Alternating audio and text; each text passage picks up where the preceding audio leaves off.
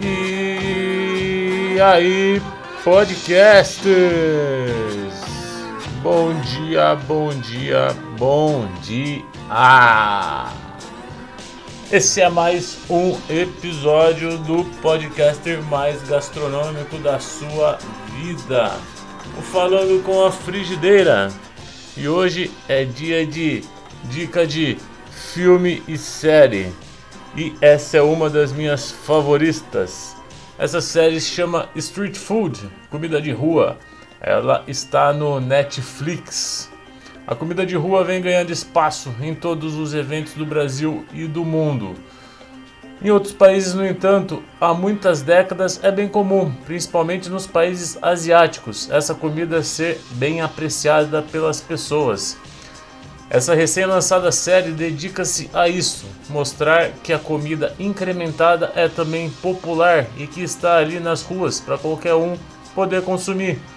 E a série mostra que os chefes verdadeiros estão nas calçadas, rodeado de todas as pessoas, de todas as classes, todos os dias, sem nenhum pouquinho daquele glamour que a televisão mostra. Os chefes intocáveis, inalcançáveis e em mais o que. Essa série é dos mesmos criadores de Chef's Table e tem a proposta de mostrar a comida de rua asiática. Cada episódio uma cidade diferente, um sabor diferente e uma experiência de cultura inesquecível. Essa é a minha dica de hoje, Street Food. E agora você fica com o sonzão maneiraço do Beast Boys, Why Don't It Be Nice? Bom dia pra vocês!